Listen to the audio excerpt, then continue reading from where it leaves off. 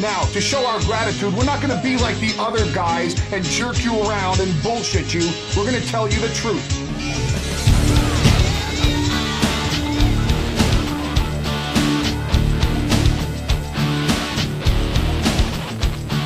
Shane Douglas is the man who ignites the new flame of the sport of professional wrestling. The era of the franchise. The era of the ECW.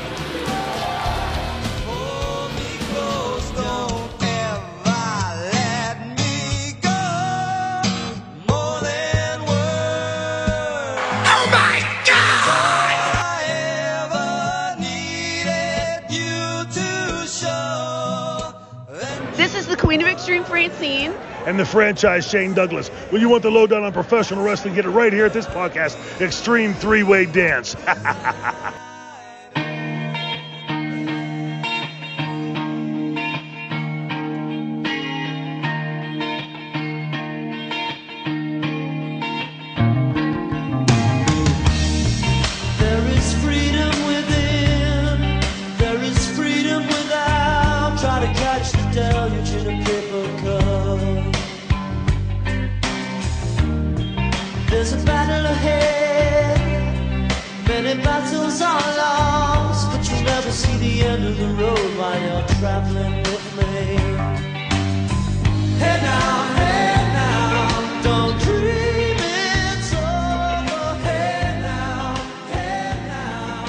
Connection Podcast Network listeners, welcome to the most extreme violence you'll ever experience on the Extreme Three-Way Dance Podcast. I am JT. Join me as always are my partners on this journey through the history of Extreme, Jenny and Matt. How you guys doing? There is a palooza happening this evening. Quite a palooza. A WrestlePalooza, I'm told. Perhaps a Pasooza. Oh boy. Oh boy. I mean, A for effort, but... Are you sure? I'm being nice. Okay. Well, we're not here to be nice. We're here to be extreme. That is true. Nice and extreme. Yeah, WrestlePalooza. Extremely nice. No. Mm-hmm. Well, here on this show, we're going through the history of ECW. We're covering the weekly television. We're covering any arena shows that pop up our way, and then now pay-per-views as well in the mix.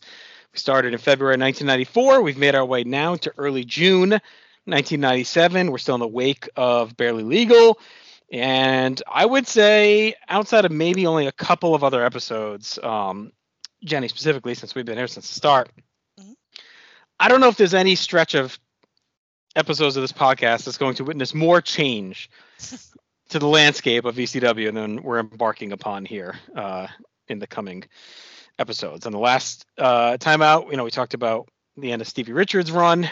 He was injured and then left, so that was obviously sad. He's been a stalwart for a while, and we get some big changes coming here as well tonight.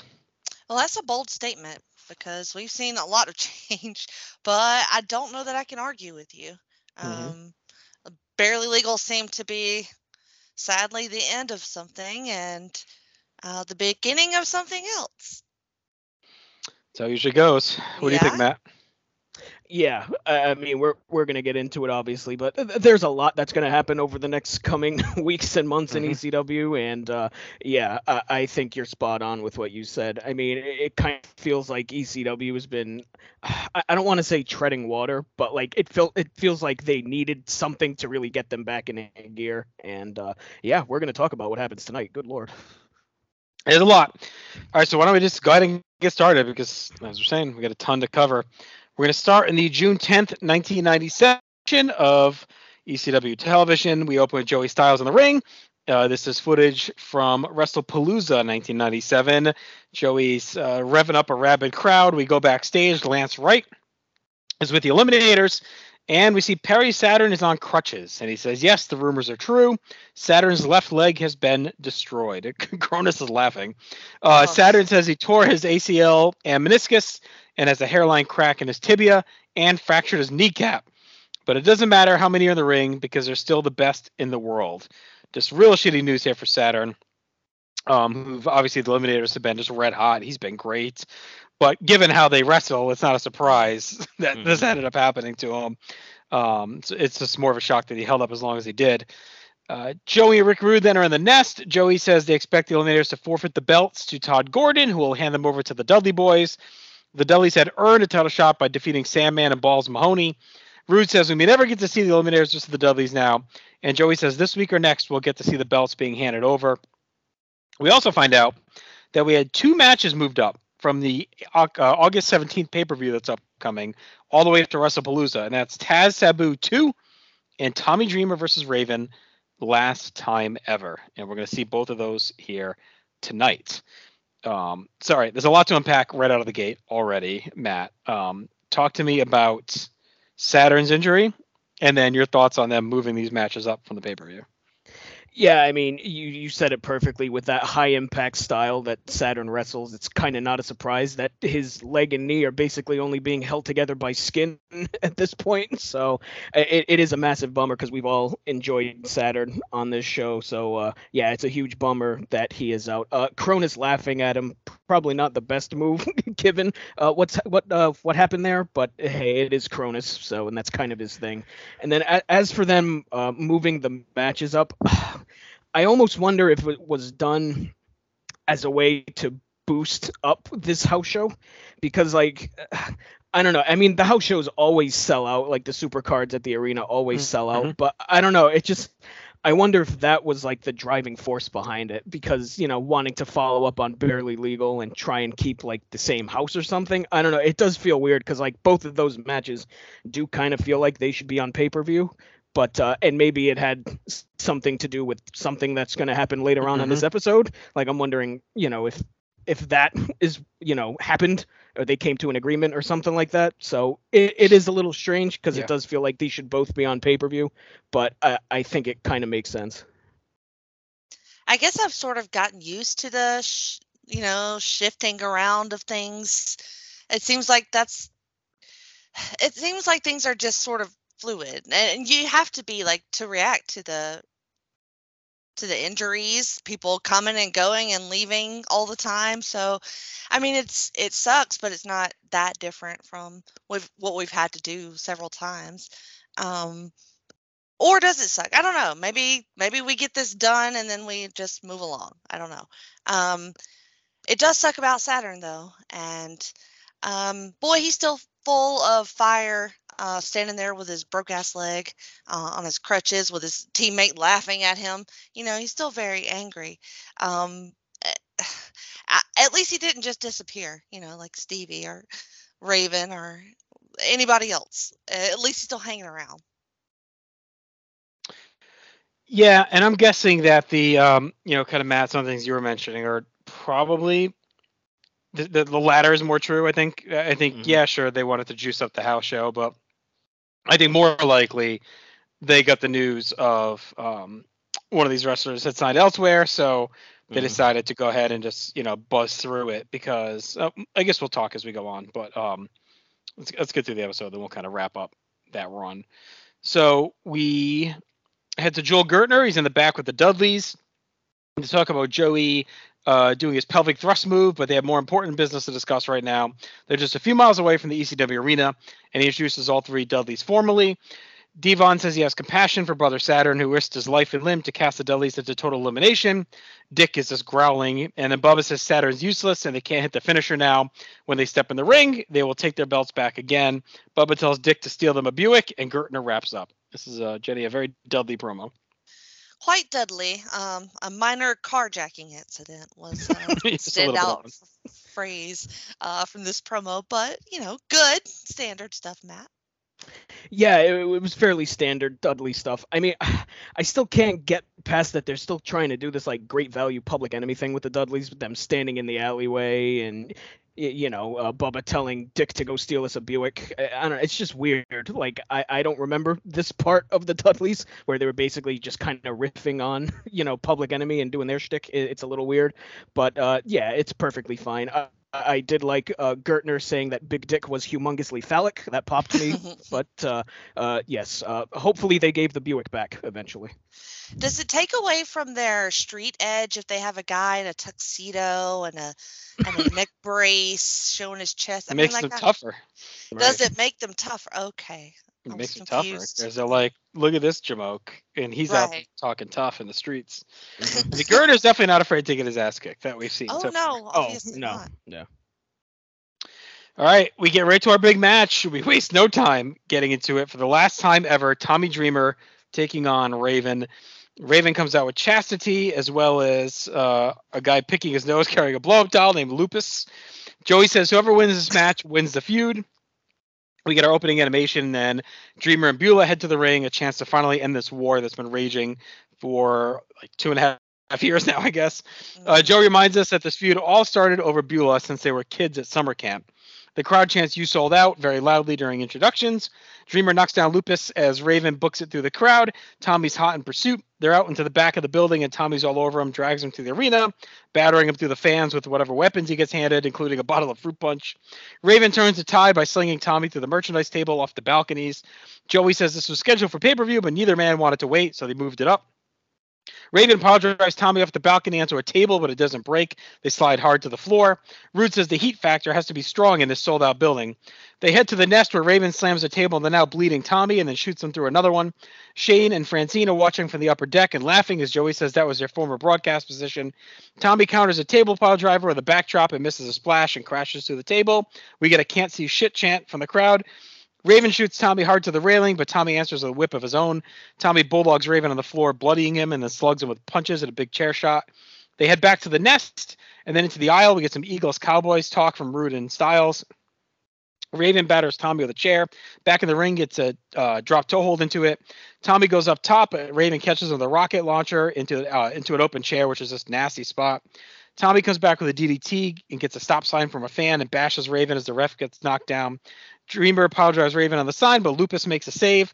Joey reminds us that Lupus did the same thing Stevie did back in 1995, saving Raven against Tommy. Beulah comes in and DDTs Lupus and then poses with Tommy, but Raven hits a low blow for 2. Raven grabs Beulah's hand and talks longingly to her, but Tommy then hits a low blow for 2. Chastity comes in and sprays Tommy in the eyes with hairspray for 2. We get a cat fight as Rude gets beeped like 5 seconds during the cat fight, which is pretty funny. Raven pulls Beulah up and hugs her, but she gives a low blow, and Tommy hits a DDT on a stop sign for a really good near fall. The ref gets bumped again, and he can't count another DDT cover. Spicoli comes in and works over Tommy, gets a DDT, but puts Raven on top. He rustles up the ref for a near fall. Tommy counters with a DVD, counters a DVD with a DDT, but Raven DDTs Tommy for a close near fall. Tommy then hits a DVD on Raven, does the click sign, and DDTs Raven on the sign while yelling EC fucking W, and gets the 3 count to finally defeat Raven after 2.5 years of trying. I thought this was a great match. I think they really went all out. Props to Raven for really balling out on his final show instead of playing it safe. We talked about that with a few other guys in the past. Scorpio and Foley kind of, I don't want to say mailed it in, but they definitely went a little bit easier in the last match. Raven gave the fans kind of what they wanted, just a bloody brawl Dreamer and letting him beat him. We also further the Spicoli angle as well. Both guys kind of look strong in that. I think the match and moment were worthy of this payoff of Tommy's long-awaited win. Of course, we had a little bit of fuckery, but not too much, and the crowd was all into it too. So all in all, I think this is a well-done, fitting close to this story. I went 3 3/4, Jenny. 3 3/4.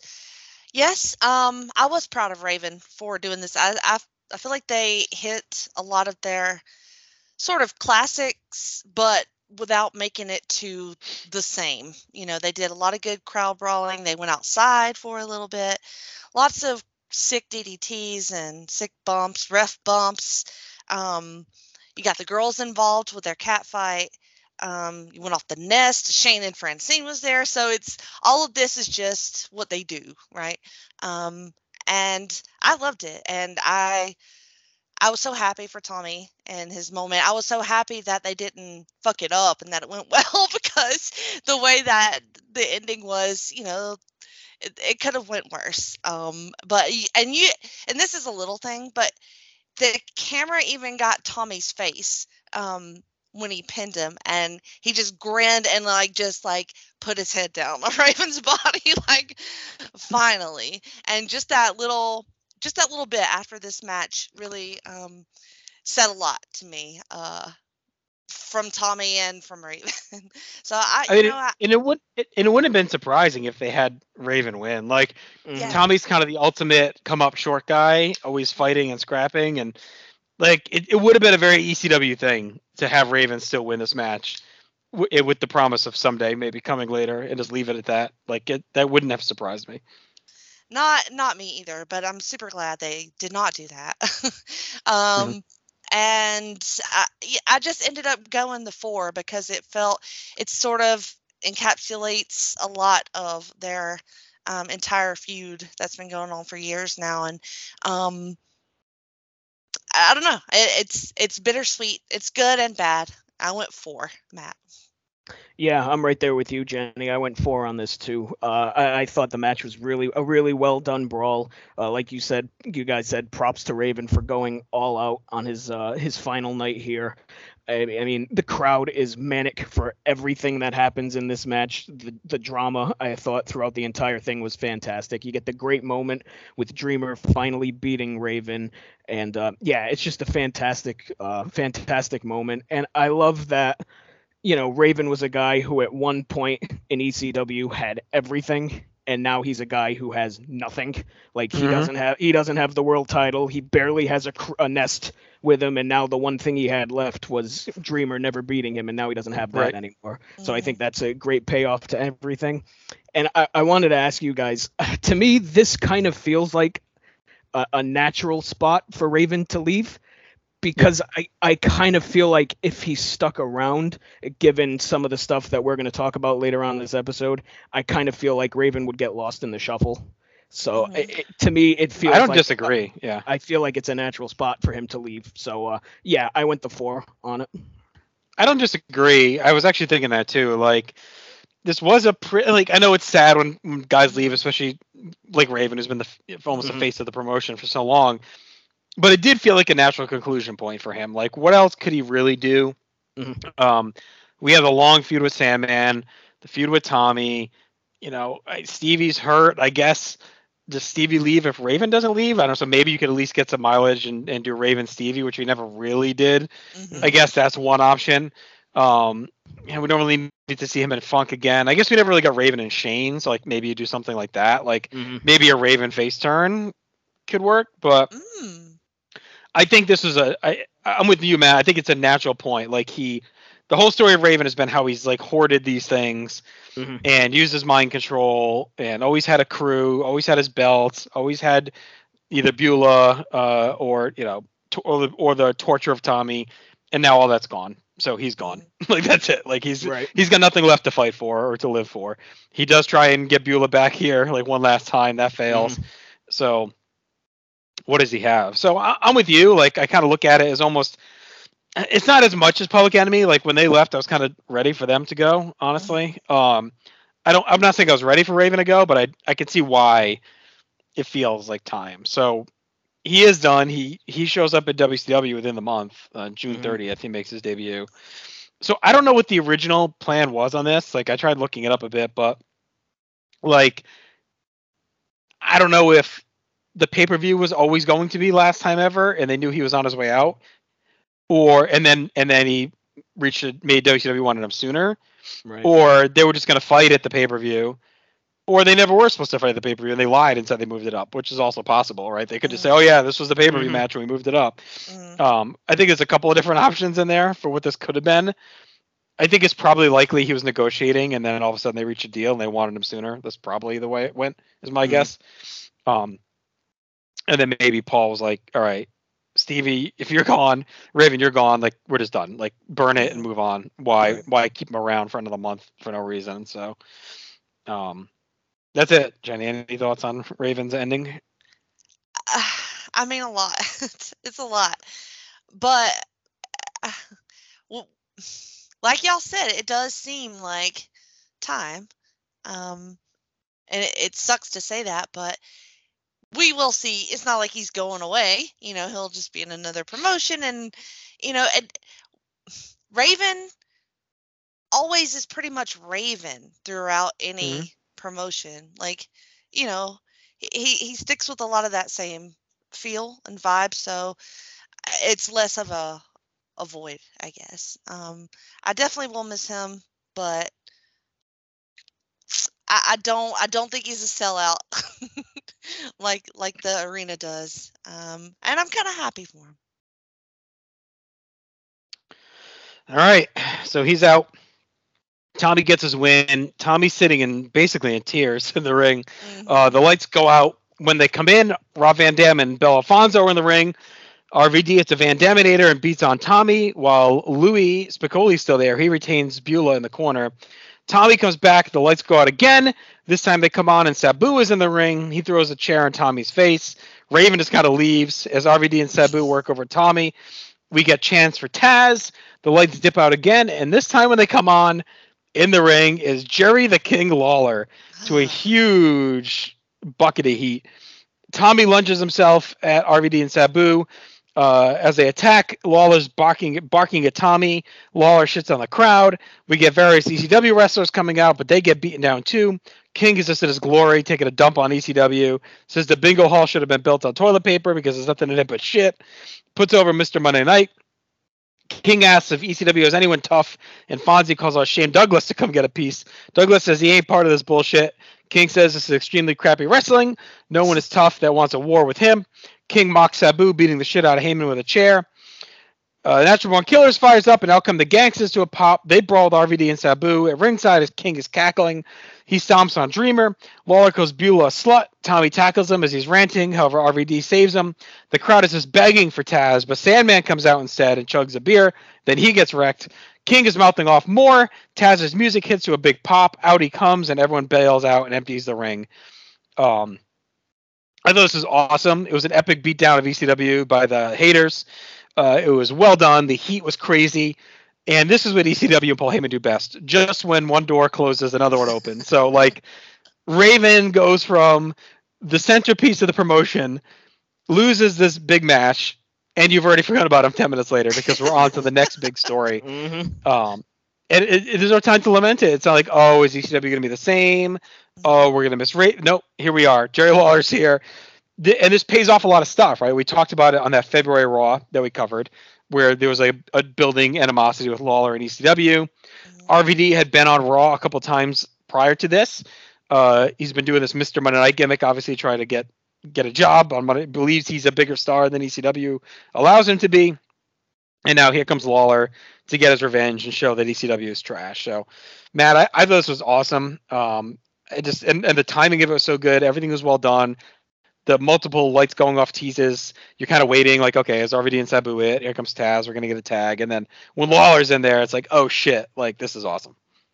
Yeah, crazy segment, fantastic stuff. The crowd heat is insane. Like it's up there for like the most crowd heat I think you've ever heard in that building. Like these fans basically want Jerry Lawler dead, and I don't think that's an exaggeration to say about that crowd.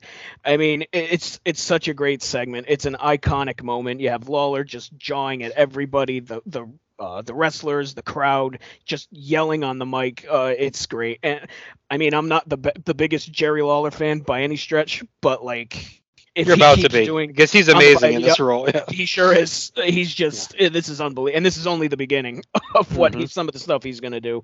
But yeah, it's an iconic moment. Yet another iconic moment on this hour of television. Good Lord.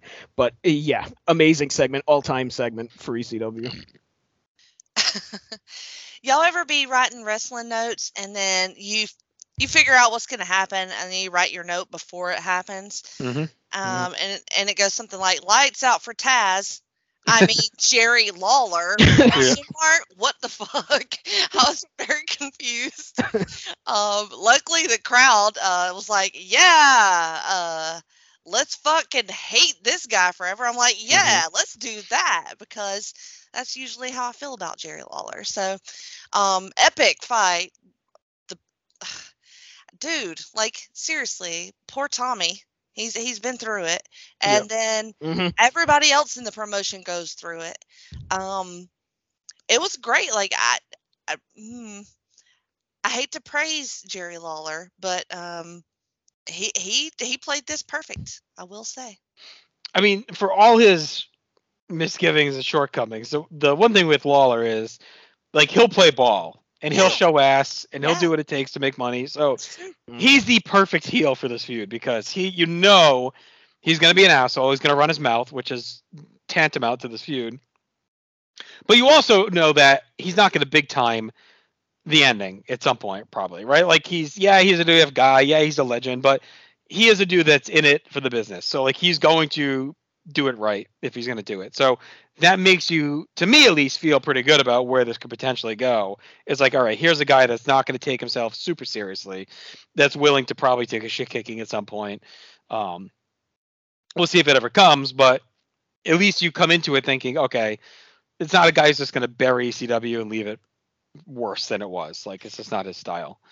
And it's a little anger inducing, because this is ECW. Like, when Jerry Lawler's like a, active, guy on another promotion, huge name, and like you said, a legend, but like, it's a little bit like, what the fuck you thinking you're doing in our house? So that was a lot of the attitude that I liked. Yeah, and from here on out, really, like, WWF and ECW pretty much have a partnership. Right. I mean, it's all the stories out there. They have funding them and keeping them afloat. They start doing talent exchanges as well. They almost start using ECW as like a developmental at times, where if there's a guy under WWF contract that's kind of, they got nothing to do, they'll send him to ECW for a while to kill some time.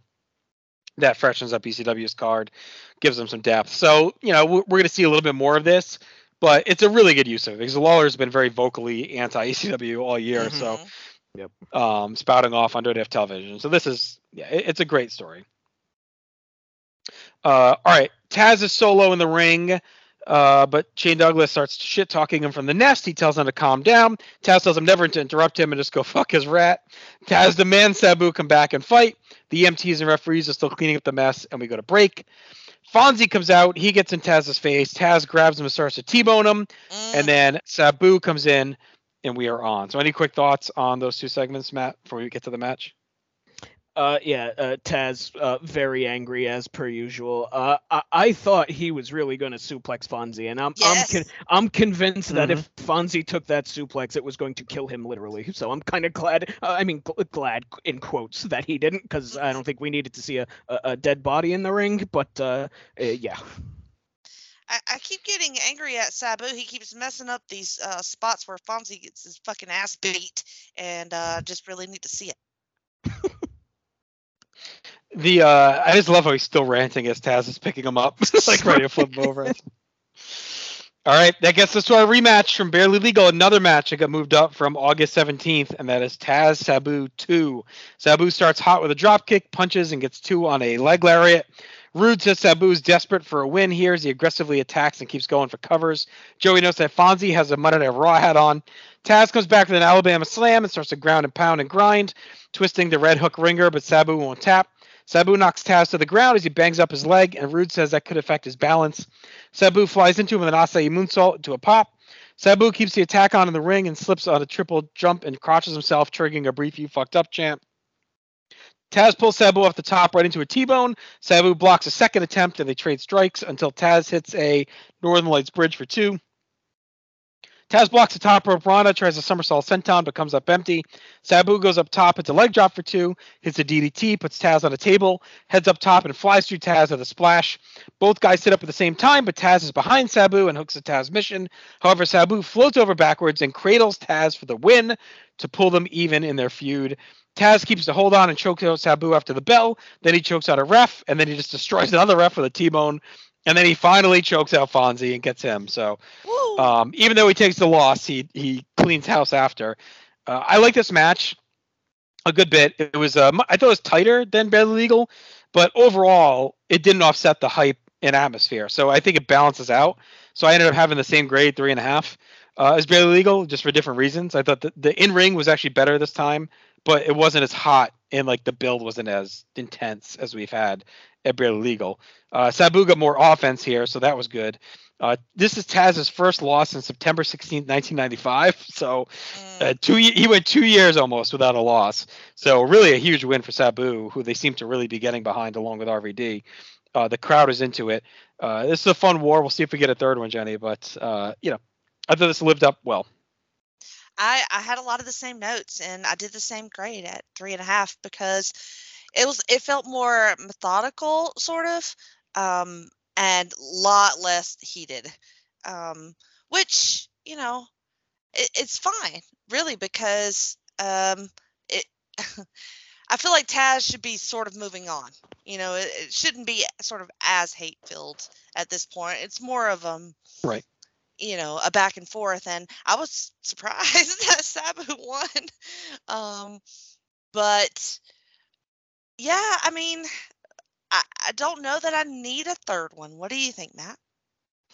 Yeah, I don't know if you necessarily need a third one either. I think we've seen what we've seen out of them, but I actually like this more than barely legal, which may be a hot take, but not by much. I went 3 3/4 on this, but I don't think it's a hot take. I think in the ring it's better. Right. I think what they did here worked better for me, and I think the fact that this was a sprint, did this even go 10 minutes? I think the fact that it was a lot shorter really helped them too. And look, you get another big moment here with Taz losing for the first time in 2.5 years or 2 years, whatever it is. I mean, yeah, I enjoyed this a lot. I think the post match was really good too, with Taz finally choking out Fonzie. So, and I liked that. I liked that it was kind of like a slip on a banana peel type of finish, where Sabu didn't beat Taz with a triple jump moonsault or something. It's basically Taz got caught because he wouldn't release a hold. So I think that finish worked quite well too. So yeah, 3 3/4 for me. And they're clearly getting behind Sabu, whether it's because they're getting behind RVD and he's with them, or if they see Sabu's maybe kind of, I don't want to say made his peace, but he's kind of come back and been a company man. Been a good soldier throughout all this, so maybe they're ready to trust him again with a big role. So that's good. And yeah, I'm with you guys. I don't think I need a third one. I think they each won one, and that's probably fine. Neither really needs to win the feud. I think they both proved they can go toe to toe and each beat each other, and that's just kind of where we wrap it for now. So I'm all right with that as well. And we're not done with Taz on the night. So Joey and Rude narrate what happened during the break. Taz and Shane Douglas again went at it verbally, and it ended in a challenge. If Taz could choke out Douglas in 3 minutes or less, he would win the TV title. And if he can't, he would leave ECW for 45 days. So on top of Raven leaving, are we going to lose Taz as well? We go right to the ring. Out comes Shane. He marches down. He lays the belt down. Taz kicks him, and we get going. Rude says Douglas is dumb. He's got nothing to gain here. Douglas comes back quickly and hammers Taz as Rude says he should be running the clock out. Why is he attacking? Shane gets a swinging neck breaker as the clock ticks down. Shane hits a DDT and 2 inverted neck snaps, targeting the rehab neck. We have 90 seconds left as Douglas goes to a full Nelson. Taz slips free and gets a Taz mission, but Shane kicks low. The crowd rallies Taz as he counters a whip, dodges a float over, and hooks a Taz mission again.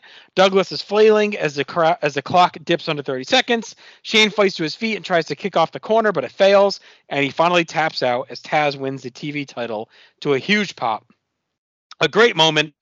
Instant shift to the promotion. And again, ECW doing what it does best. One chapter ends, we open up a new one. So not only is Raven gone, not only did Sabu get his win over Taz, not only is Jerry Lawler here and we're igniting this invasion war, now Douglas's big TV title reign comes to an end. Taz has a title, and he's regrouped immediately from losing to Sabu.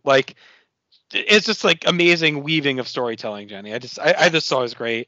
I don't know if you really could grade the match per se. 2.5, I guess. This is kind of a squash, but it's more of the moment. It's a really cool moment, and I thought it was a great job to instantly rehab Taz after the Sabu loss. Yeah, it was sort of brilliant. As soon as the challenge was issued, I was like, okay, this is why Taz lost to Sabu, and we were kind of stuck with Shane too, with his Pitbull stuff. So, right. To me, it makes perfect sense. I really love the idea too of the challenge 3 minutes. Shane is good for this. Like, this is what he's real good at. He can bump and sell and like make it a real good 3-minute fight. And then tap out, and I gave it 2 3/4 stars. I just thought it was really well done, Matt. Yeah, I'm with you. This was really well done. Great moment. The match was nothing much, but it wasn't about the match. It was about the moment with Taz choking out Shane. So I thought it was really well done. I really liked prior to this when Joey and Rude are going through the challenge. Rude writing everything down while Joey was talking like the Micro Machines guy. I thought it was fantastic. It's just such a great touch because there was a lot happened to get to that challenge. I'm sure that was probably like a 5 or 6 minute segment, and there's already been quite a lot that's happened on this show, so I thought that was well done to do it in that way. But yeah, another big moment on this show with Taz winning a singles title and Shane's year-long reign ending. So the match was nothing but, again, huge moment, so I also went 2.5 on it. All right, well, that was all one episode. There's a lot going on. Let's do our awards. Best match, I had Dreamer Raven. Yep. They're all good. Yeah. Worst match, I mean, I went Taz Douglas, but it's like, yeah, I guess. Right. Best moment, Dreamer finally beats Raven, and then Lawler arrives. Yeah, I gotta go Dreamer Raven. Yep. Yeah. Most 90s, and with Lupus. The man or the illness? All of it. The name, the look. It felt very mid-90s. Yes. The blow-up doll, yeah. Yes. He was like right out of like Mallrats, this guy. For sure. Stock rising is a lot. You get the Dudleys, Dreamer, Lawler, Sabu, RVD, Taz, like just across the board. Yeah. Like everybody that was on this show. Yep. Yeah, pretty much. Stock falling. I just went Raven, Lupus, and I mean, sadly, I hate to do it, but Saturn. It sucks with the injury. Oh no. Well, okay.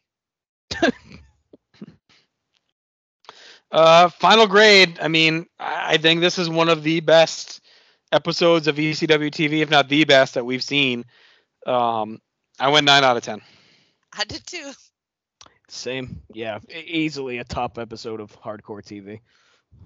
Yeah, I mean, I was trying to think like what would get me to a 10. I guess a better match, like one better match, like I don't know, 5-star match. I guess I don't know. Yeah. Right. I mean, maybe it's a 10. I don't know. Like, could it have been any more perfect? I don't know. I'll tell you, I debated it. I debated going higher than 9. I debated the 9.5. I'm not sure what's pulling me back though, honestly. I know. So I think it's the not wanting to commit because it could be something Maybe better. so. But Right. I don't know. Looking at it, it's like what? What?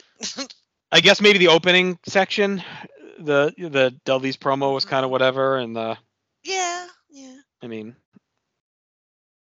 If we're nitpicking. Right. Yeah.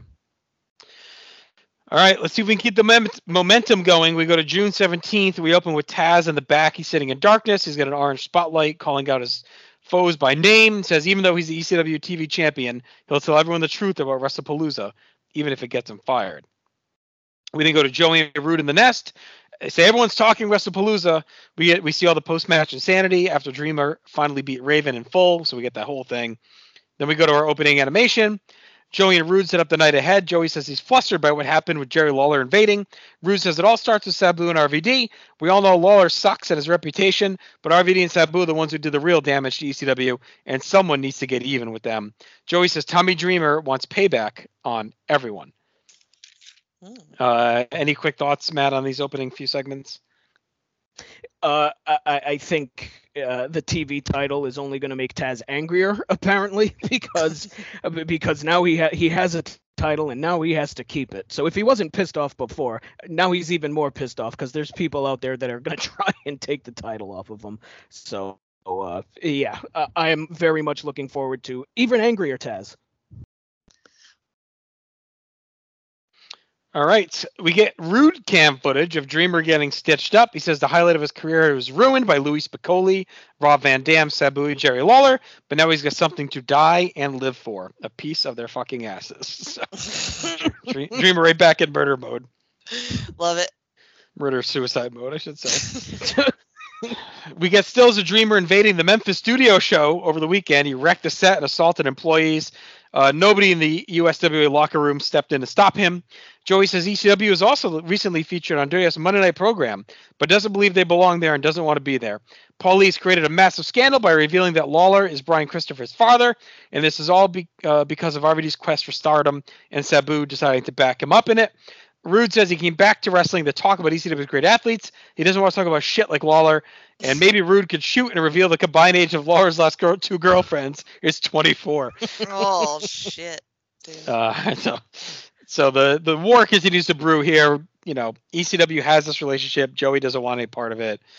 Heyman's involved. He's stoking the fires. You know, reveals that Christopher's Lawler's son. I think Matt was that on Raw? He did that, right? Didn't he show up on Raw and say they had like a debate or something? I think on Raw, and it was one of the first like Raw is War episodes. I think where they did it, like one of the first ones where they had the Tron. I think Heyman came on and did something. So they did a debate. I think him and Lawler had like an in-ring debate, and he said, "Yep, you're right. You're Brian Christopher's your son or whatever." Was that like some sort of secret previously? It was like the worst kept secret. It was like something everyone knew, but he never really admitted it on TV or anything. But it wasn't like a real big surprise. Okay, good. Lawler's backstage. He addresses Heyman's shooting, so Lawler said he's going to tell like it is too. What he sees happening in ECW and wants the degenerate fans to know the score. Like when RVD comes to WWF, those sick fans chant "You sold out," but he wants to smarten the fans up because Paul's the one who wants to sell out, and King can help him do it. All he's going to do is say the word to Vince, and he'll give Paul the job he really wants. It's obvious to King that Paul really wants that job at the WWF. He sees all the superstars seen by billions, and he can't stand being a little nothing. ECW is not even a pimple on the ass of the WWF, and it bugs Paul. King says he came to ECW and saw what it was about. 1,000 degenerate douchebags and homeless perverts crawling the streets, not fans to be proud of, and all of his wrestlers have been embarrassments like Terry Funk, or never was like Tommy Dreamer, or a dope addict drunk like Sandman, who should be caning someone at Betty Ford. If Paul wants to play, King's going to play. I think Lawler is just on fire in this as well, because he's so easy to hate. But he's also not wrong. So like he's like a lot of it is just really good stuff. So it's like someone criticizing your sports team, right? Like, you know, it hurts because they're probably right, but you don't want to hear it. And that's kind of what this is. It's like, okay, yeah, we know, King, you're right, but fuck you. This is our shit. Yeah, he's not pulling any punches on that. I mean, no. And this is what he came to do. So I'm glad he's not. I'm glad he's just stirring this shit up and throwing all this shit back in Paul's face. He's great. He's great at this. I mean, I think it really helps that, you know, Lawler dropped all the hokey nonsense that he usually does, like when he's in the WWF, doing that heel stuff, and he's playing it pretty straight-laced here, and he's just going for the fucking jugular. And it also helps that, like, in real life, he hates ECW, so that certainly helps too. But yeah, just fantastic stuff from Lawler here. All right, we get a quick graphic video asking fans to support the next pay-per-view, which will be Hardcore Heaven 1997. Joey and Rude push the fans to call cable providers to demand access.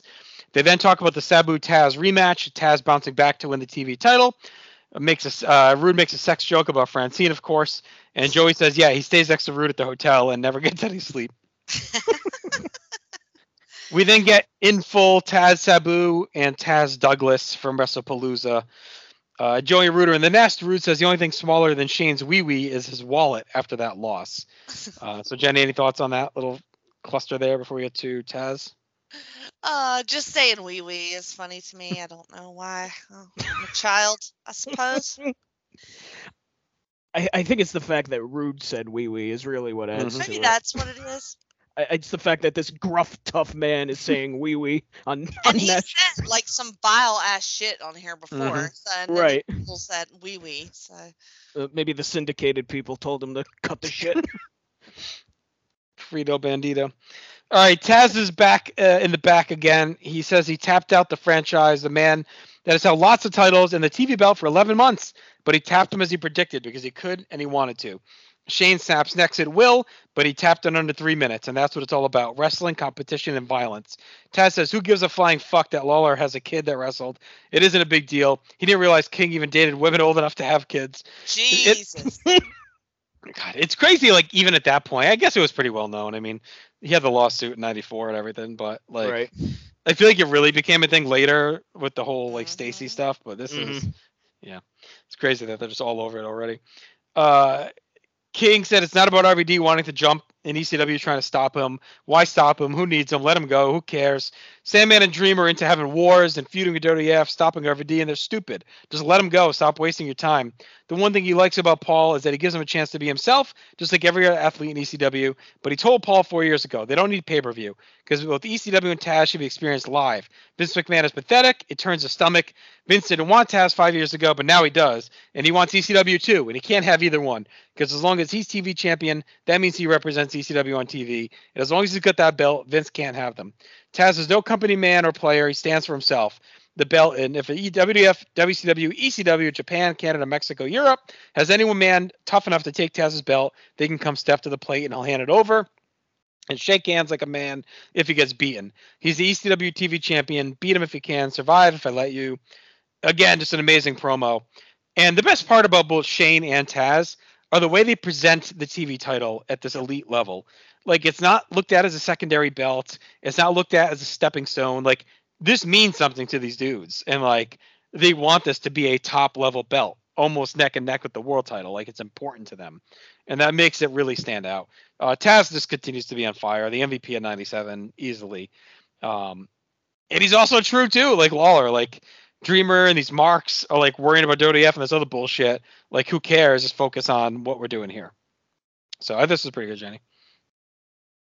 Yeah, very good. And it's similar to what Shane's done before as far as like calling out other promotions and stuff like that, but it's just like a lot more coherent and a lot more sort of thought behind it, and not as delusional as what Shane would talk about. It's actual reaction to things that are actually happening.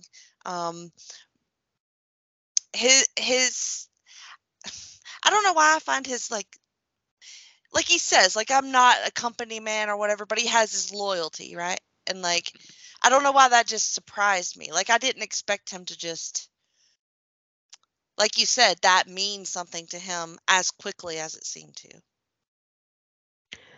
Remember when I said earlier on this episode that I think the TV title was going to make Taz angrier? Yeah. I think this is an example of that anger. My God, he's just going after everybody. He doesn't care. He wants everybody. He wants to beat everybody, and it's great. He's so good at just doing these intense, anger-filled promos. It doesn't matter who he's talking about, who he's going after. He's fantastic at it. So more great stuff from Taz. And I would make an argument that at this point right here, that the TV title is in fact equal to the world title, because where the hell has Terry Funk been? Great point. Yeah.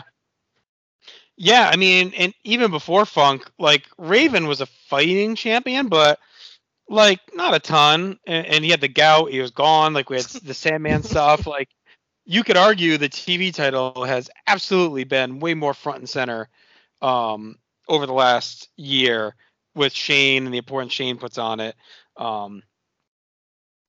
Versus, what we've gotten from the world title. So yeah, I don't think that's wrong at all. All right. So let's roll on here. Joey and Rude talk about Saturn's injury. The Eliminators having to forfeit the tag team titles. Todd Gordon and the Dudleys are in the ring. Gordon runs down Saturn's injuries and the surgery schedule, and each time Bubba says, "Aw," as he's listing it, Gordon says Saturn will be out for a year. And he asks the Eliminators to come out and surrender the gold. Rude says he knows the feeling of having to give up a title due to injury. We take a break, and when we return, the Eliminators are in the ring. Saturn says being tag team champions is the most important thing to him in the world, and Gordon understands tradition, and that the Eliminators want to lose the right way in a fight, not just handing the belts over. Gordon says Saturn can't wrestle, but Cronus says he'll do it alone. Rude says Cronus is an egg without a yolk. Bubba demands that they forfeit, but Gordon says to ring the bell, and Joey's not a fan of this idea for Cronus. Before we get to the match, Matt, any quick thoughts on the way they went about this? That egg without a yolk line fucking killed me. Oh God, so great. I like that they're making Cronus defend the title and they're not just giving the Dudleys the title. Yes. I enjoy that because I think just giving the Dudleys the belts doesn't really do anything for them, make them win the belt. So that makes some sense to me. Quite the bummer that Saturn is out for a year, but given that his knee is basically being held together by tape at this point, I guess it makes sense. So yeah, huge bummer. But yeah, good stuff. My poor Saturn. This sucks. I don't like it at all. But Cronus is crazy, so I don't hate this idea of making him wrestle to defend. I don't know. I sort of don't know what the point is, since we've already said he's defending the title. But well, no, they're saying instead of getting him over, that they're gonna defend him in the ring. Yeah. Okay. We'll go with that. Okay. Well, let's get to the match. The Dudley Boys challenging Cronus for the tag team titles. They attack. They double up on Cronus. As Joey says, Shawn Michaels once handed the belt over to Shane Douglas, and Rude reminds Joey that Shawn did it twice, so maybe the Eliminators are doing it the right way. Cronus gets a double clothesline and kicks away. Big Dick comes in and grabs Cronus by the throat and choke slams him, but Cronus kicks out. The Dudleys continue to batter Cronus with double teams as Saturn cheers on his partner. Dick comes in and all three of us mauling Cronus. Saturn comes in and smacks Dick with the crutch, but then ducks Bubba's clothesline and hits a one-legged cutter and rolls away, but Bubba kicks out. Cronus slugs away, but the numbers catch up to him. Rude thinks maybe it's time he just cashes in the chips. Cronus battles back, but walks into a Bubba cutter, but he kicks out. The ref gets wiped out as Cronus hits a super kick on Bubba and then fights off all three men with leg lariats. Cronus slams Devon as Gertner screams, and Joey says he sounds like a castrated rooster. Cronus slams Devon, it goes up top, and it's a 450 splash, but there's no referee. Bubba comes in and drops an elbow as Saturn gets on the apron, hits Dick with the crutch. Saturn goes to the top, and it's a big elbow, and then writhes in pain. But he covers, and the Eliminators retain. Just an awesome moment for that. Badass Saturn winning this friggin' match with a torn ACL. Out come the paramedics. They check on Saturn, who hugs his belt while Cronus peacocks around. And Saturn is stretchered out to applause. I thought this was super fun. I thought Cronus did a really nice job. The story unfolded nicely. Saturn was ballsy, just throwing down. And it just shows again how much the titles mean to these guys. Saturn's willing to risk his career and future mobility to keep these titles and not just hand them to the Dudleys. So I thought it was cool. It's some pretty good spots. The finish was hot. It was a nice swerve. And this is why the Eliminators are the best in the business, Matt. I went 2.5. I'm right there with you. I went 2.5. If Saturn keeps doing this, he's going to be in a fucking rascal scooter, by the end of the week. You don't do that. Your knee is in traction for a reason. Well, listen, as someone that had a major leg injury in the last year, I will say, I think there's a point where, you really can't do any worse damage to it. Right. And I don't think he had the surgery yet. So if there's a window to be stupid, this is it. It's already torn. You can't tear it worse. You know what I mean? So it's I guess he did have. I was gonna say your leg. Nah, I don't think so. I don't think you can make it too much worse. He does have the fractured tibia though, so that could become worse. Yeah. I mean, skin can only hold so much, but good Plus, Lord. It probably fucking hurts, man. Well, he was hopped up on everything under the sun. He probably didn't feel a thing, but I was quite surprised that the Eliminators won this fucking match. Was not expecting that when I saw this on paper, and I guess part of it too is they're kind of trying to put over the fact that Cronus is going to defend the titles by himself. So I guess that kind of makes sense too. I mean, it kind of makes the Dudleys look stupid, but it's the Dudleys. They'll overcome. They'll go back to Dudleyville, have a couple meetings. They'll be fine. So yeah, they made the best of a shit situation here. So I went 2.5 on it, Jenny. I mean, I had to do 2 3/4 just because I was shocked. I was fucking shocked. I couldn't believe that Saturn pulled off that goddamn finish. I don't know. He's insane. I mean, I feel like a little confused because I was all very sad to be losing Saturn, and he seems to be just kind of still working matches with his broken ass leg. So I'm just worried. I'm worried about the man, it's like Pitbull 1. I don't want to see you get even more hurt. You're badass and it's cool that you're doing this, but you probably shouldn't be doing this. But anyway, I'm still gonna give you 2 3/4. Yeah, I think it's like a great show of respect too for the Eliminators, because it would have been super easy just to take the belts and move on. Yes. But it just shows like how much they mean to ECW, and I almost took it as like a little indirect fuck you to like Raven and stuff, like guys jumping. It's like, these are our legends, and we're going to treat them accordingly. Like, that's how it felt to me. Like, the Eliminators have killed themselves. They've busted their asses to be the best of the business. Saturn's still out there killing himself for ECW, and we're going to give them a moment to show that he's a badass and not just handing the belt over like that pussy Shawn Michaels, right? Like, that's kind of what it felt like. So I thought it was kind of cool. All right, let's get to our awards. Our best match is our only match. That was Cronus versus the Dudleys. Yep. Mm-hmm. Right. No worse match. Best moment, I went with Taz's promo. Yep. No, I'm gonna go with Saturn's broken leg finisher. Double drop. Best, most 90s, just the concept of invasions that we got going on here. It's very 90s. Guys, the same. I feel like I had something here. I don't know. I don't know if I had any. I mean, Jerry Lawler, I guess. Yeah, I was gonna say Jerry Lawler. It's I was timeless. like, no, it's too easy. Stock rising, I did put King here. King, Taz, and Eliminators. Yeah. Yep. And I didn't really have any stock falling in this episode. No, No, I didn't think so. another solid one. So I went 7 out of 10. Again, I try and look at this stuff holistically. Like, they showed stuff in full. Yes, we've seen it. I guess you could say we saw it last week on TV, so it's not like this is a repeat of like a show. So it is, but it's big stuff that happened. So I guess, you may assume people didn't see it a week ago. Maybe they hear some buzz and seek it out, right? So, I mean, if you watch this, you get some great stuff plus the Saturn moment. So it's still a great hour. It is. I did 7.5. I went to 7 on it. Okay. All right, let's get to our final episode of TV here tonight. That is June 24th, 1997. We open with footage from Boston, where yet again Cronus is defending the tag titles against the Dudleys. Saturn is Saturn is now post-surgery. He's in a full air cast, so we'll see how this goes. Gertner has a special announcement. Rude calls him a pig, but before Gertner can talk, Saturn crushes Dick with a crutch. Officials, including Heyman, come out and they kind of drag Saturn off. We get our opening animation. We come back. The Dudleys are still circling the ring. Commotion is lingering. Joey and Rude in the nest say Saturn's been pushed to the edge, and Rude says this could be the one. We go back. Gertner is handing Todd Gordon a document, tells him to review it, and says Saturn with a broken leg and torn ligaments has been stalking the Dudleys. So they went to their attorneys and now have a restraining order against Saturn. We get highlights of Saturn pinning Devon last week. Gordon tells Saturn he has to leave or they're going to shut the show down. And they've had enough problems in Massachusetts as it is. I believe that.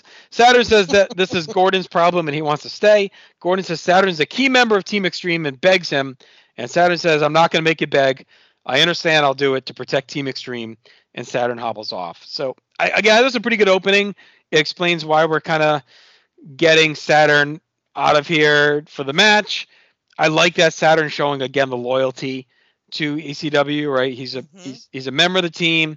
He loves ECW, breathes it, and he's going to do what's right for Gordon and takes off. So, Jenny, what do you think of this opening segment here? Oh, my hero, Saturn. Like, even though you're still crazy, why are you still out there? Like, I appreciate your fire and your love, and you don't want to do this, but you have a restraining order against you because somehow you've also been stalking the Dudleys on your crutches, I suppose. All that is very dumb and silly, but I do like how Saturn leaves and does what Todd wants, and it's very endearing, Matt. So now that we're post-op, I'm guessing no more Saturn elbow drops for the foreseeable future. You never know with him. Yeah, I would have ruled him out. Yeah, that is true. But yeah, I like how they worked the fact that Saturn is post-op into an angle. Yes. With the restraining order, so Saturn doesn't have to take any bumps. Like, now you're in an air cast. Now, look, you got away with it last week, but now you really can't fucking do anything because now you're a liability. So I enjoyed that wrinkle to it. I love that Saturn has become like the ECW king that we didn't know we had all this time. Like, Yes. you know, we've had all these other faces of the promotion dream music, but Saturn's low key become like the guy, you know. He really is. Mm-hmm. All right, we get to our match. It's a rematch from last week. Cronus defending the tag team titles against the Dudleys. They attack Cronus at the bell. The double team's on again. Rude says he shouldn't have turned his back. Bubba gets a tilt-a-whirl slam. Devon follows with a big splash. The Dudleys pitch Cronus outside and follow to hammer away. Then Devon crushes him with a chair shot to the head. Cronus is bleeding as the assault continues on the floor. The Dudleys is not messing around this time. Back inside, Cronus gets a double cutter to buy a break. Then he follows with a twisting top rope splash on Bubba. Then a 450 on Devon, but he's too hurt to cover. The Dudleys back off as Dick comes to the apron. It is Boston, I guess, the big Dick. And Cronus calls him in. Dick blocks a punch, but Cronus blocks a chokeslam. Dick dodges Hurricane Cronus, and Cronus walks into a 3D. And it's finally over as the Dudleys win the tag team titles. The crowd chants bullshit. Gertner announces the new champs. Cronus, I thought, gave it all he had. It was a great showing and a ballsy effort, just too much. The Dudleys were good and aggressive here. They learned from last week. Dick was just too big in the end. Good heel stuff here. Makes the Eliminators feel iconic with the way they go down fighting. 2.25 for me, Jenny. And I was glad, too, that they didn't drag this out. Like, they could have done a month of this where Cronus keeps stealing wins, but we got the point. We got the one win last week.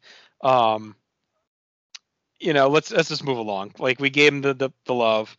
This makes sense that Cronus can't keep doing it. So I'm glad they didn't get like goofy with it and have him keep retaining. Yeah, I mean, totally agree. And aren't the Dudleys from Boston? So No, I thought they said from Boston. I don't know. Anyway, I don't think so. I think Bubba's from New York, right, Matt? Yeah, Bubba's New York, I think. I don't know where I got that from. But anyway, it's well, sad. no, the Eliminators are. They're from The Boston. Eliminators are. Right. Okay, that's where I got that from. So I mean, it's sad, but it had to be done. I mean, it's not like we Cronus is crazy, but we don't want to see that every week. But I'm glad he got to bleed a lot. I'm glad he got another 450 in there because I love watching him do that. And like, so what does Cronus do now? Is my question, Matt. Yeah, I like the match from the previous week a touch more. I went 2.25 on this. I did like that the Dudleys basically learned from their mistakes the previous and just looked more ruthless and, you know, outside of the twisting splash and the 450. I feel like Cronus kind of got his shit kicked in this match. I mean, he was bleeding buckets, and I thought he looked great doing it. But yeah, it was a pretty similar match to the last one. But like I said, the Dudleys being that much more like bloodthirsty and ruthless really added to it. So and I like the title change here because I think if they didn't do a title change here, it would really make the Dudleys look bad. Even though last week did a lot of damage to that anyway. But yeah, the Dudleys basically had to win here. So 2.25. ECW Hardcore Heaven 97 coming to pay-per-view. Call now. Joey and Rude hype the pay-per-view and implore viewers to call him bitch. Joey hypes his coming weekend shows in Philadelphia and the Jersey Shore. Rude gets some usual horny Francine orgy comments in. We then head to the ring for a 6-man tag as our new triple threat comes out. Shane Douglas, Bam Bam Bigelow, and Chris Candido to take on the Pitbulls and Balls Mahoney. Triple threat have Francine with them. New and improved group looking pretty strong with Bigelow. He's been a quick fit. Rude is horny for Francine as always. Him and Joey do some shtick. Shane Douglas grabs the mic. He puts over the new triple threat. After the break, we get underway with Candido getting thrown around by Pitbull 2. Then Mash for the hard clothesline. Pitbull 1 tags in and keeps the attack on, catching Candido as he comes off the top, flipping him with a release belly to belly. Balls comes in. He gets a low blow to block a leapfrog and then slugs away until Candido gets his own low blow. Bigelow tags in and slugs away at Balls, but Balls battles back until he gets taken down with a DDT. Bigelow gets 2 on a falling headbutt. Tags Douglas, who gets to work with some strikes and hits a neck snap. Candido's in and hits a clothesline. Candido puts Balls on top, hits his top rope Rana for 2.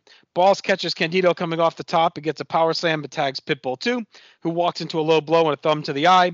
Shane is in and he beats on his old rival but misses an elbow and charges into a Pitbull 2 press slam, as does Candido. Bigelow comes in next, but Candido clobbers Pitbull 2 from behind to set him up. Bammer batters Pitbull 2 with knees. Shane fake tags and works the back. Pitbull 2 comes back with a powerbomb for 2. Hits a power slam, but Bammer saves. Pitbull 2 hooks a bear hug. Francine tries to save, and Rude says he'll go take care of this.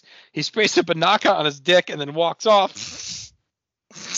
Rude comes down, he squeezes Francine's ass, yanks her off, and plants a long kiss on her, and she's kind of out of it on the floor. After a break, Shane blind tags to Candido, who gets a top rope sunset flip for 2. Pitbull 2 fights off both men until Bigelow crushes him with a body block for 2. Bigelow beats on Pitbull 2, and then the triple threat keep quick tagging, keeping him grounded with strikes. We get a long heat segment here, which is pretty well done as they grind on Pitbull 2 and don't let up. Bigelow looks great with his hard power offense. Pitbull 2 finally blocks a Shane suplex and gets one of his own. Rude gets in more small dick jokes about Shane as Pitbull 1 comes in. He runs through all 3 guys, and eventually we get a big brawl with everybody. Pitbull 1 ends up with Shane alone and gets 2 on a power slam. Bigelow mashes Pitbull 1 with the chair, and he goes up top. Pitbull 1 bounces up and power bombs it down for what should have been 3, but Shane was late, and the ref stopped counting. It's kind of a tough screw-up. Shane smacks Pitbull 1 with the chain, and Bigelow covers for the win. It's a pretty good 6-man tag. They give him a lot of time. There's a pretty basic story with a classic formula. Outside of the botch at the end, everything was pretty on point. I think Bigelow looks super impressive. I thought he was actually the best of everyone in the ring. Candido's selling was good too. The Pitbulls lose to Shane yet again. We probably need to be done with that at some point, Matt. But I went 2 3/4. It's a perfectly fine 6-man tag to eat up some time.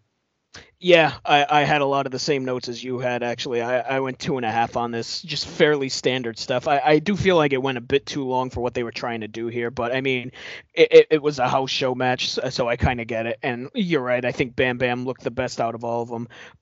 Boy, the Pitbulls have really fallen off, haven't they, since Barely Legal? Like, I don't know if they need to find something new for them to do, or they need to like just put them in a different feud or something. But this Shane feud, I feel like, has been way past its usefulness really since before Barely Legal.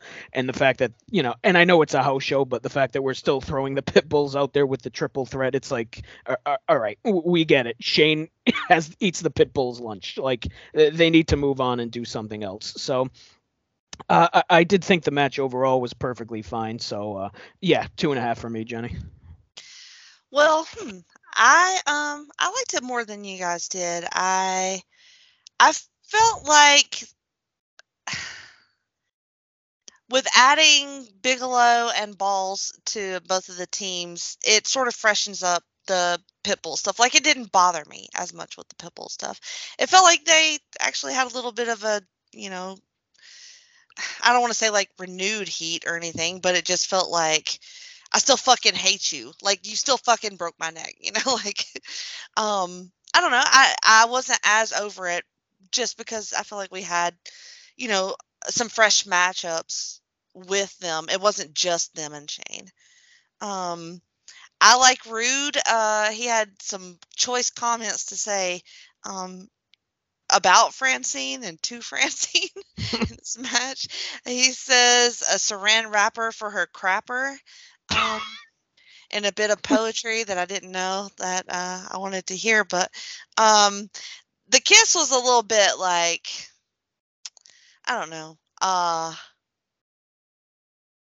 assaulty. I don't know. But I mean, I guess they all kind of are in ECW, but it just, I don't know. I don't know what the deal is with that. Is it just him being horny? Is there something else? Like, it seems like it's just an ongoing thing with him. But I thought that I liked the Pitbulls. I don't know. I thought they were stiff. I thought the clotheslines were really good. Like, they always are good with those. And I liked the ending, so I did 3 stars. Yeah, it was a good 6-man tag. I mean, a good tag within the formula is always hard to beat anyway. Like, it's always enjoyable. All right, Jerry Lawler joins us from Dirty F Studios. He says Saturday night at the Bingo Hall, ECW has a star-studded card with 20 pretenders and 2 real wrestlers, and Paul knows it.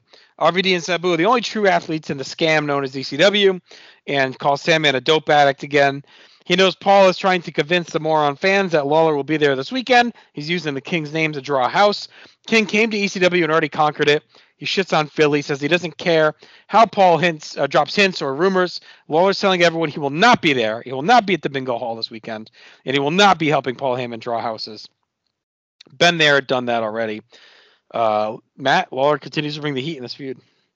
Yeah, I am very surprised at just how much I've been enjoying Jerry Lawler during this. Like, it is like I had always heard that he was good, but like I wasn't expecting this. I mean, every time he's been on screen, he's just fucking killing it. So yeah, he's doing an amazing job, and credit to him, he's doing an amazing job when he really doesn't have to.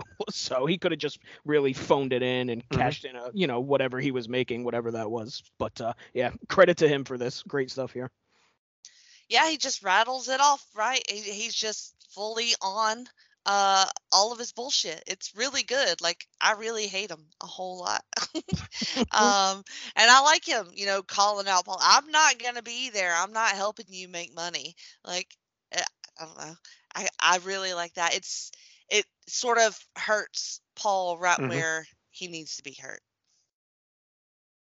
Yeah, I think the cartoony Lawler of the WWF has led you to forget just how what he could do, right? So right.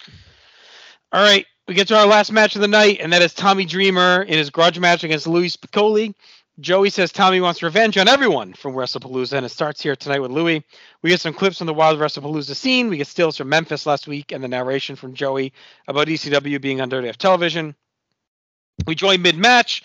Tommy's laid out and cut open as Joey says he was attacked by RVD and Sabu. We get clips of that. Joey and Rude are in the nest. They say Tommy was jumped, so now we won't get to see an I Quit match. Rude says Dreamer can't catch a break, and he wonders if Louis is working with RVD and Sabu. We go back to the ring, and out comes Louis, beats the shit out of Tommy, demanding he quit, so it looks like maybe the match is going to happen.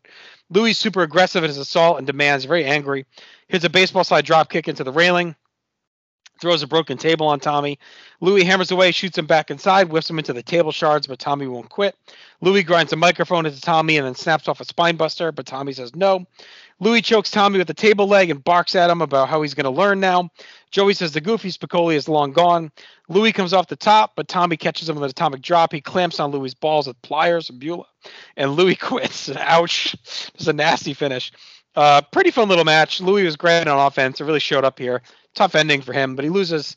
But he was booked strong throughout this whole feud. He levels up for sure because of it. We'll see if the feud is finally done, as Tommy's got a lot of other shit to deal with now beyond this. This kept him busy for a few weeks. And the crowd is into it too, Jenny. So only 2.5. I thought the ending was pretty creative, but it just wasn't much, really. It was just like a quick brawl. I know how much you love I Quit matches. So I don't mind them when they're 3 minutes and a pliers to the balls ends it. That's pretty pliers intense. to the balls. I fucking marked for that ending. I'm sorry. That's Tommy saying, I'm fucking sick of your shit and you're attacking me and you broke a table all over my shit.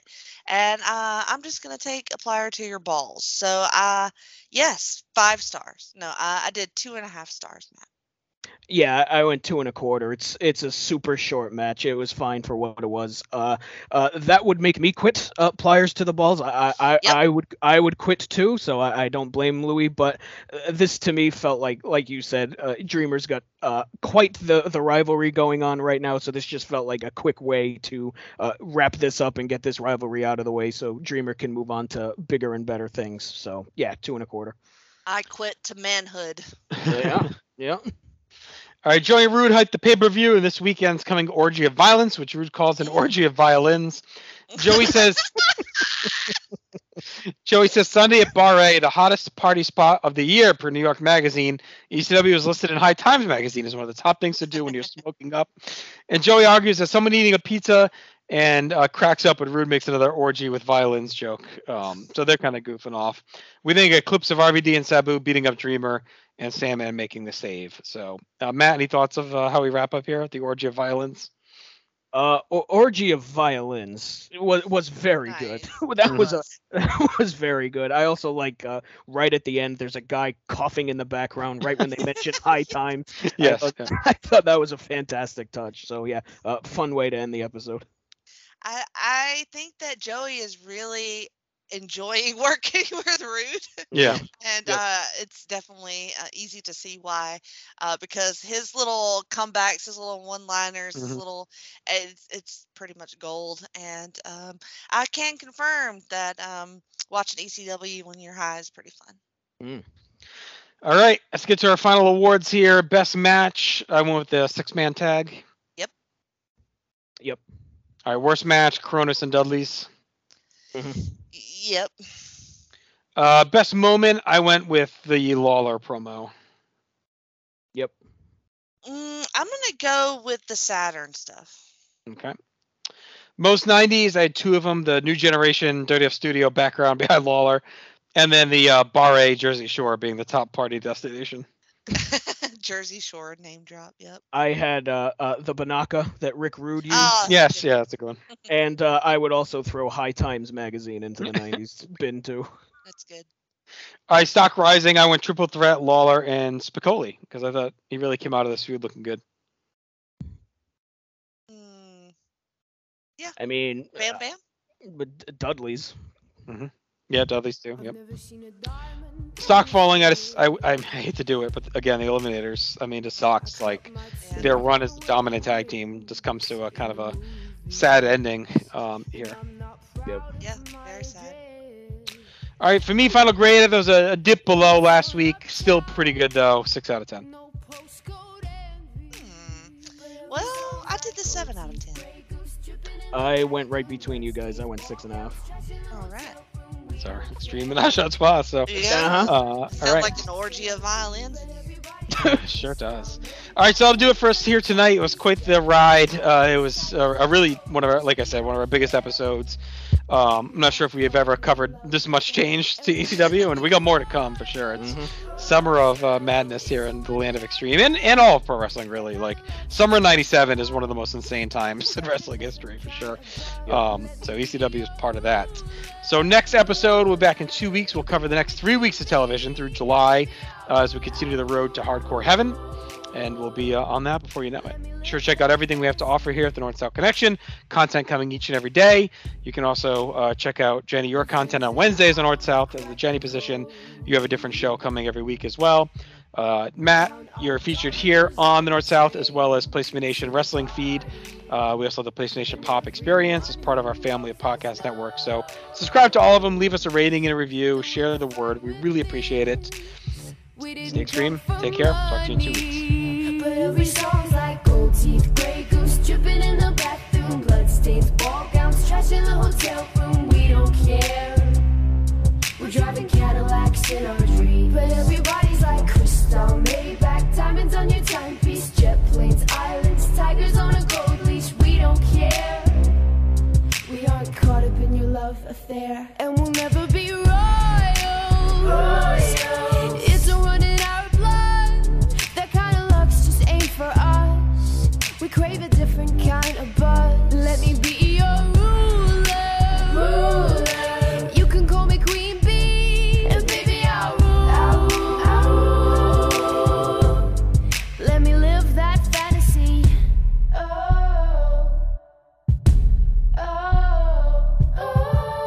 We're better than we ever dreamed, and I'm in love with being queen.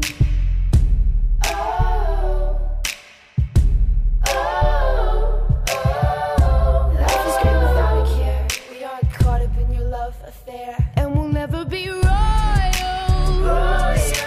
It's a run in our blood. That kind of luck's just ain't for us. We crave a different kind of buzz. Let me be